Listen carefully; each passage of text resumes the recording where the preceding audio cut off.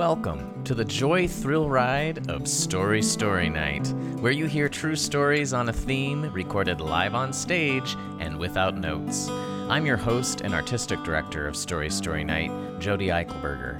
On this podcast, let's take a hike together to the summit of our storytelling season. It's the slam from the final show in our action-themed season, Hike, held on April 25th, 2017 at Jump in downtown Boise.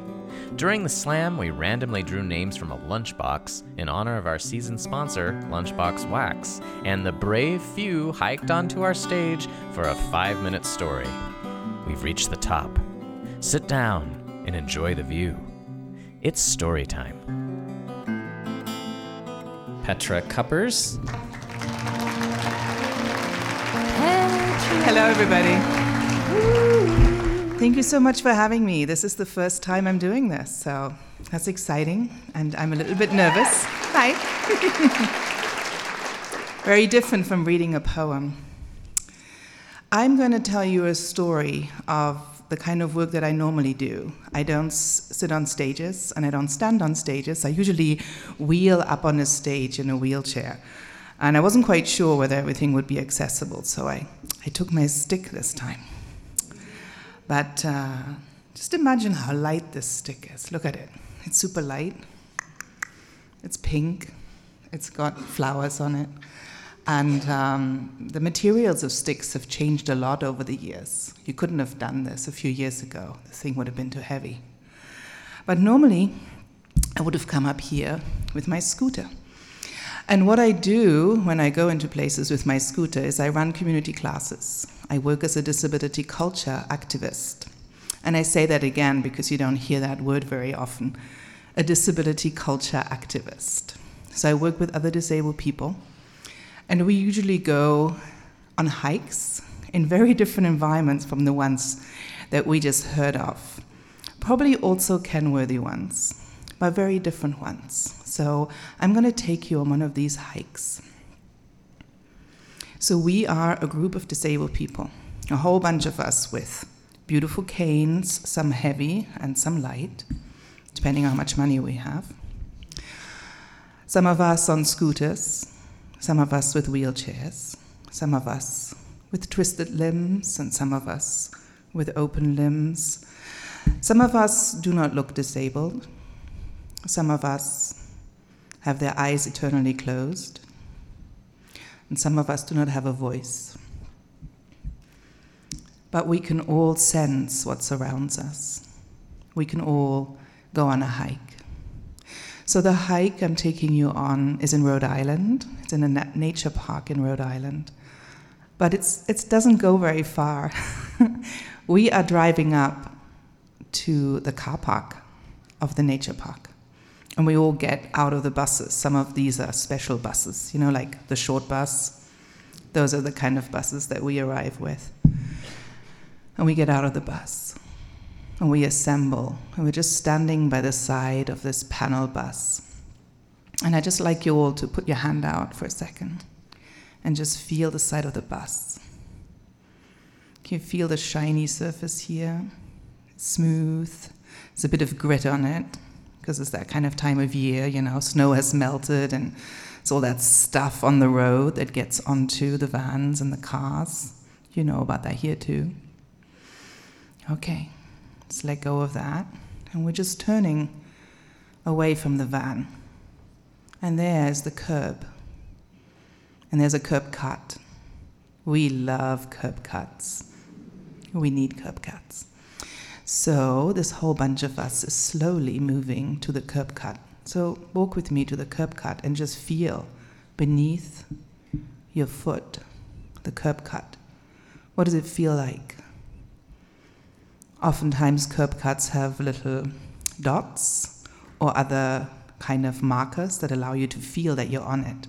So just sense into the sole of your foot and feel how the car park becomes a curb cut. And next time you go onto a curb cut, just say thanks for the curb cut. We like these things. And now we're on the other side. We're on the other side of the curb cut. We are on the pavement, and right in front of us is the beginning of the forest. It's the beginning of the nature park. So now take with me that one step, okay? You might have to hold on to someone else's arm. Ask permission if you need to do that. See if there's someone next to you who is happy to extend their arm to you.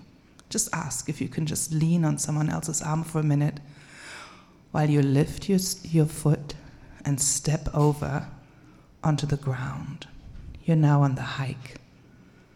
Can you feel the old needles of conifers beneath your foot? Feel the sunshine and the wind in your hair and on your skin. If you're holding on to somebody, just give a little bit of weight to them. Maybe you can just gain permission to lean into somebody. Just check it out with your neighbor. Can you lean into them a little bit?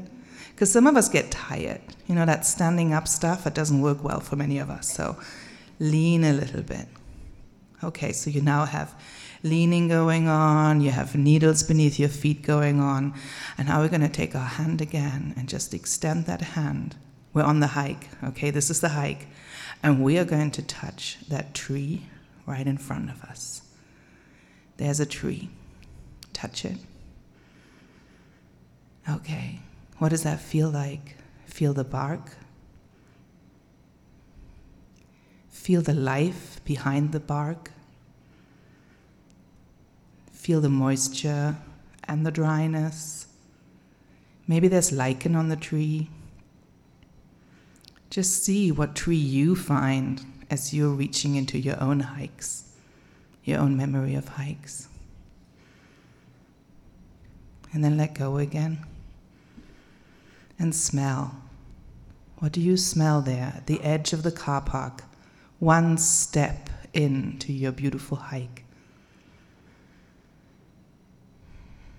And now lean your face against the tree. And just put your face up, just a little bit, to the crown of the tree. I said it's spring, so you can see green emerging from the tree. You can see the first blossoms. Just lean your cheek into the rough skin of the tree and see all that is available to you. And then take one more step forward so that you're really close to the tree. And just feel what you're wearing. All of us, whatever our disabilities, we have sensations, we have touch, we have textures. Lean into the tree with your front and feel the tree meeting your breath. Breathing into the tree. Feel the tree against your skin. This is our hike. This is the end point. This is our mountain. This is where so many of us can go. That one step, enabled by a curb cut, enabled by a van. This is where we can go. And this is all the sensations we need to experience the forest, the woods, and a hike. Thank you.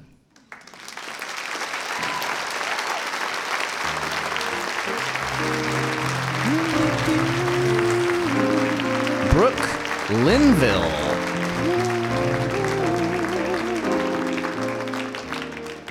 Hi, it's very bright. This is the first time that I've told a story in front of a group of people, but I have always told stories, and since when I was a kid, no one would ever listen to them. I think that's how I ended up with Imaginary Friends, which is the point of this story. It's telling my imaginary friends to take a hike. And I'm going to try not to shake even though I had Xanax. Not going well. So the things you should know. My parents got divorced when I was very young, and I was born at St. Luke's, and my parents lived here, and my mom, I was 1.5. my mom took off and moved across the country to Virginia Beach, which should have been a sign to me that maybe I should, create some distance of my own if she had to move across the country to a whole other coast. But I didn't. I grew up mostly with my mom in Virginia Beach, and I spent my summers here in Boise.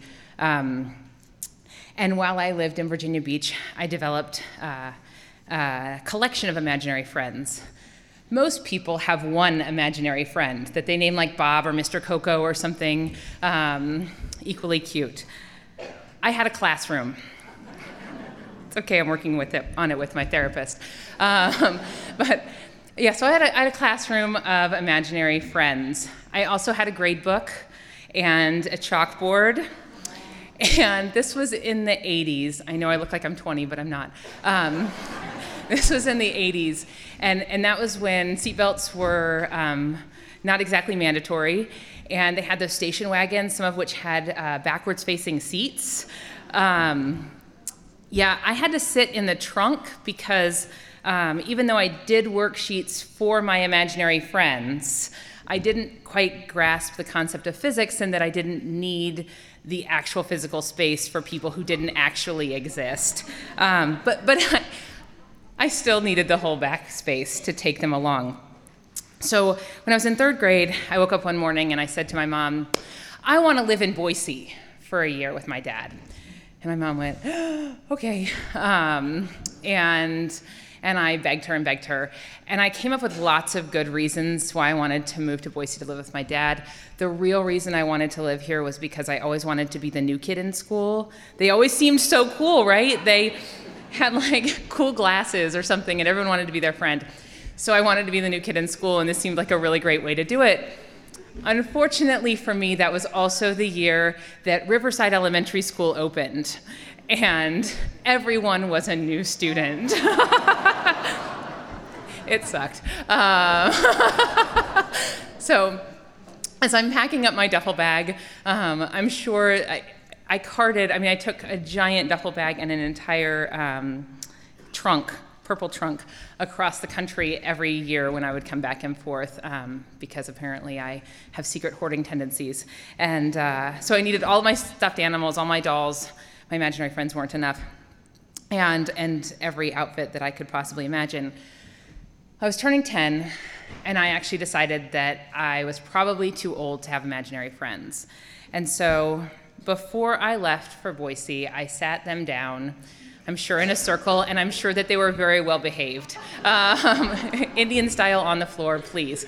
And I said, look, I'm too old for imaginary friends, you can't come with me. Again, physics, not my thing. And they listened to directions. I had trained them well. So I get to Boise and I think, okay, everything's going really well. I have some real friends at Riverside, and my imaginary friends have not come with me. Until I'm standing in my dad's linoleum, early 90s, dark wood, looks hip, kitchen, and this imaginary friend straggler decides to show up and surprises me. And I go, wait, you weren't supposed to come. I thought we had this listening thing down. But he did not. And it goes to, he was a male, so he wasn't as good at listening as the females in my classroom. So I turn around, making a sandwich or something, I turn around, and I can only imagine what would have happened if my dad had actually happened upon this conversation. Thankfully, no one did. And I said, look, I'm 10 years old. It's time for you to go now. I need you to leave, which is actually sort of sad, right? Like this, they've kept company for many, many years and been good friends of mine. But it's time for me to grow out of imaginary friends, and you need to leave. And he listened that time. But I do like to believe that maybe, even though I told him to take a hike, that he found another child to go on some adventures with. Maybe not a school, but he did find someone to go on some adventures with. And I have an 8-year-old who had an imaginary friend for a few years, and maybe that was him coming back to live. Thank you.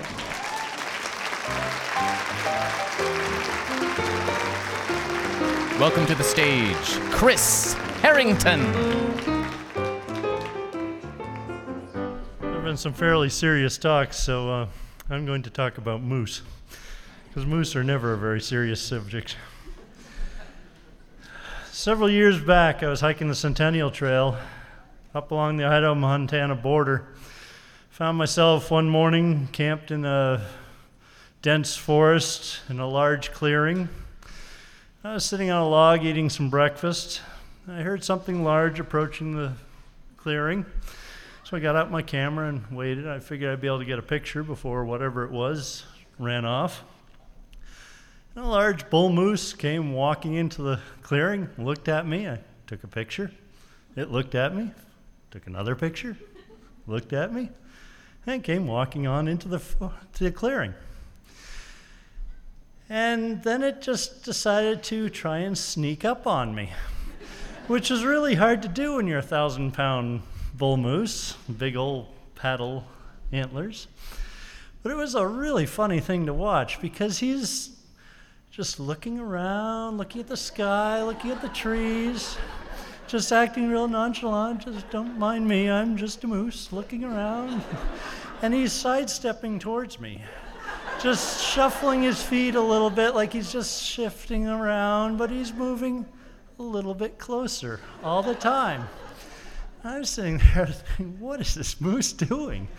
I figured it was trying to get to my gear because moose can be really curious. I've had them lick my gear before, and normally you might think, well, that's salt, but they just like to nose around and see what you've got. So I got up and I started packing things up, and the moose moved off a little bit, and I went back and sat down and continued with my breakfast, and he just starts looking around and just sort of walking slowly towards me. And he's sideways, so he's just sidestepping slowly towards me. And I don't know what this moose is going to do. So I picked up my pack and I moved it and put it in a dense stand of conifers, young conifers, because I figured the moose just wanted to look at things and sniff them and maybe lick them a bit. I didn't mind a little moose drool on my pack. It's not the drink kind, but once I moved the pack over there, the moose kind of lost interest and moved into the woods a little bit. And I finished up my breakfast and had to go down and get some water and clean things up, and I headed off into the woods, and there's the moose. And he just kind of ambled along with me for a while. He was still quite nonchalant about it, didn't care that I was there. And so I figured that once I head down, he's going to come in and nuzzle around my pack. And it probably wasn't a good idea to leave it there, but I didn't think he'd do any harm, and he didn't. So I went down and cleaned things up and filled up my water for the day and came back up, and that moose had just wandered on off. So I have no idea what that moose was doing, but it sure gave me one entertaining morning. Thank you. Roger Donnie, come on up. Hey, how are you? Think I lost my voice, but I'm going to try to get back. You know, I can't get something out of my mind that Jody said about an hour ago, and his adventure, his hiking adventure. He ran into a 90-year-old milkmaid. Don't they have a retirement plan? Anyway. All right, now I got to think of my story. Okay, I have a brother. He lives in Payson, Arizona. I live in Boise, Idaho. For years, we have been catching up with each other because we both like to ride motorcycles. I ride a Harley, he rides a Honda. One year, we decided to meet in Kanab, Utah. I don't know if you know where that is. Any of you done hiking there? We were going to go on a hike, and then we're going to go on a ride like we've always done. We're going to ride all around the wonderful places in southern Utah. But first, we're going to take a nice little hike. And that hike was going to start at the mouth or the start of the Virgin River. You know where that is? In Kanab. And actually, It's very narrow there. You can walk over it many times. You can cross the river, cross it. And we were going to hike up into some slot canyons. And so we did. And we were walking along, and it was very narrow, just sandy, watery river. And all of a sudden, there was a part in the river that looked less like sandy water, but looked more like oatmeal. Any of you have ever run into oatmeal when you're hiking? Well, I'll tell you what oatmeal is. It's quicksand. Okay, yeah, all right. Quicksand. And so my brother stepped out in the quicksand and found himself down to his waist in quicksand. And I had to rescue him from quicksand. So I found a tree branch. I reached it out to him. Sounds like a Tarzan movie or something, doesn't it? And pulled him out of the quicksand and saved his life, but didn't save his camera. End of story. No. That's not the end of the story.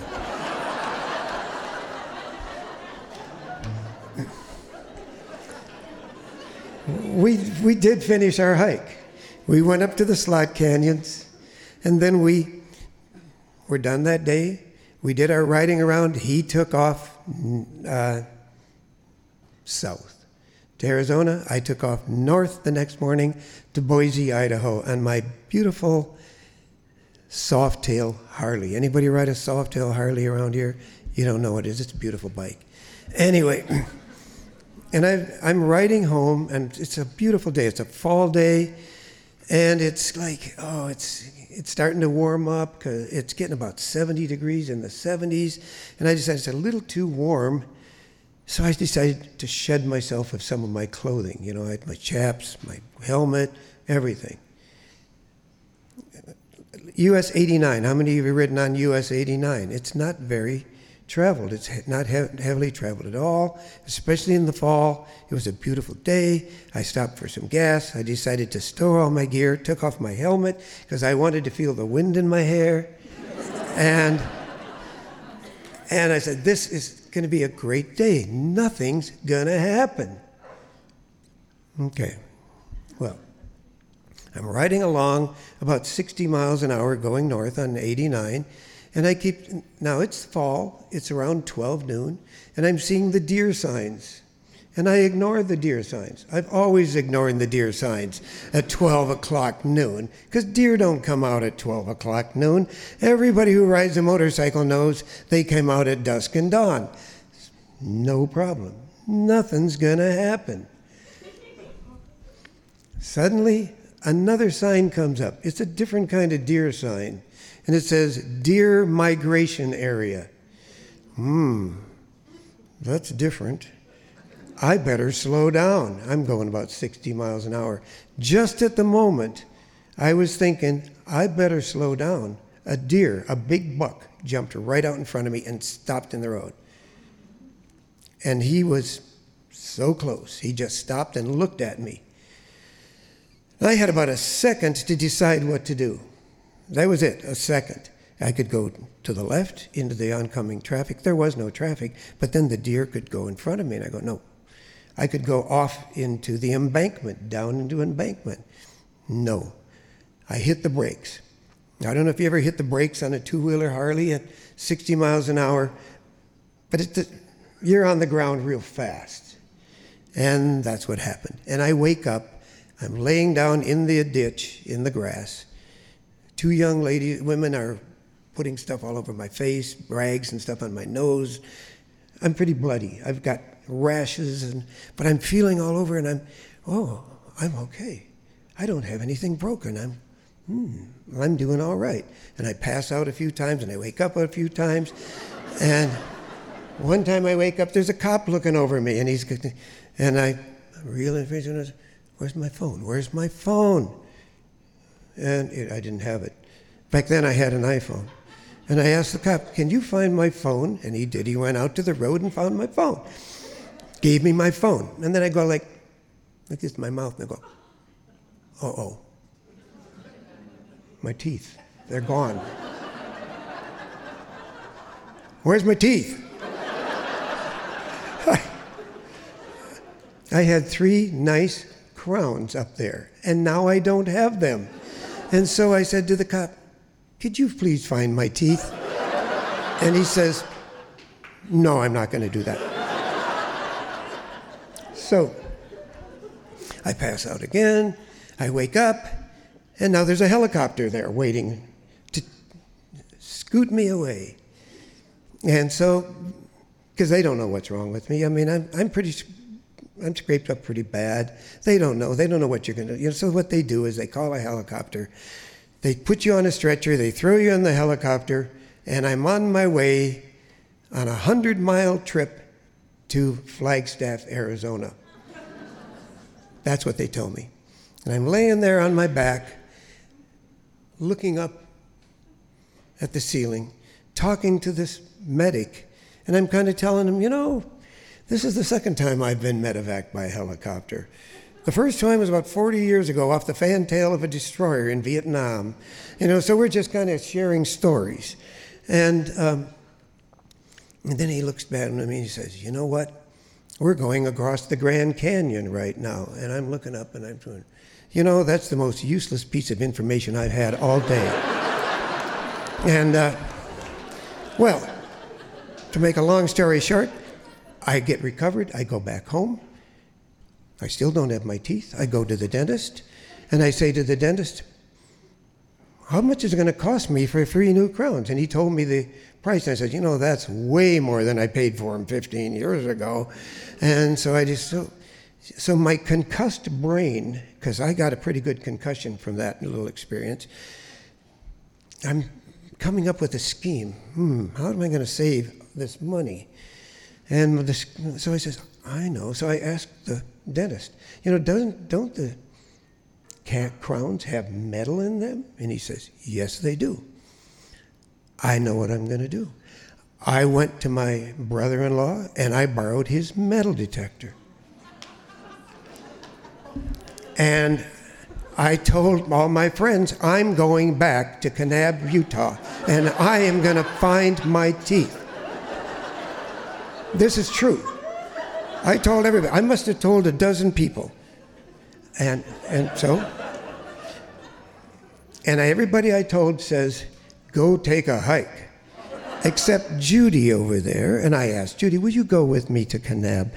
And she said, yes, I will. And it seemed like a really good idea to take 4 days of driving and 3 nights in a hotel to go find some teeth with a metal detector. So we get there.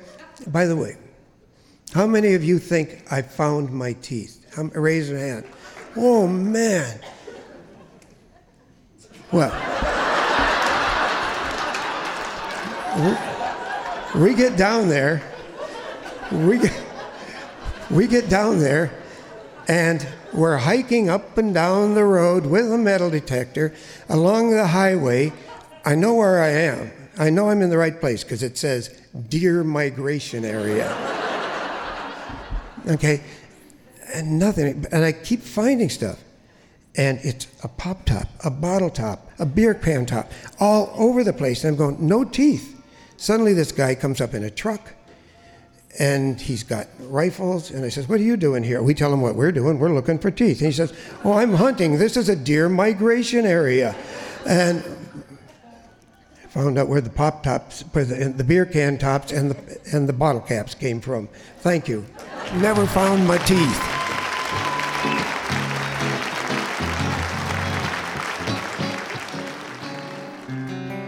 Thank you for listening. Story Night is brought to you by our story party, Amy Moran, Karis Kimball, Hannah Mae Schaefer, Karen Moore, Bob Haycock, and me, Jody Eichelberger, with big-time support from the Robert Rauschenberg Foundation. This project is supported by public funding for the arts through the Idaho Commission on the Arts, the Idaho Legislature, and the National Endowment for the Arts. We also receive support from the Boise Arts and History Department. Thank you to our media sponsor, Radio Boise, our season sponsor, Lunchbox Wax, and the Hike Show sponsor, Pure Bar. Podcast production is by Stephen Baldessare. Our theme song was composed by Dan Costello. Our musical guests were Lita Harris Newstetter, Thomas Paul, and J. Todd Dunnigan. Show photography is by Paul Budge. Shout out to our marketing guru and co-founder, Jessica Holmes. Support the storied program, get tickets to our live show, and stay tuned at www.storystorynight.org or on Facebook, Instagram, and Twitter at Story Story Night.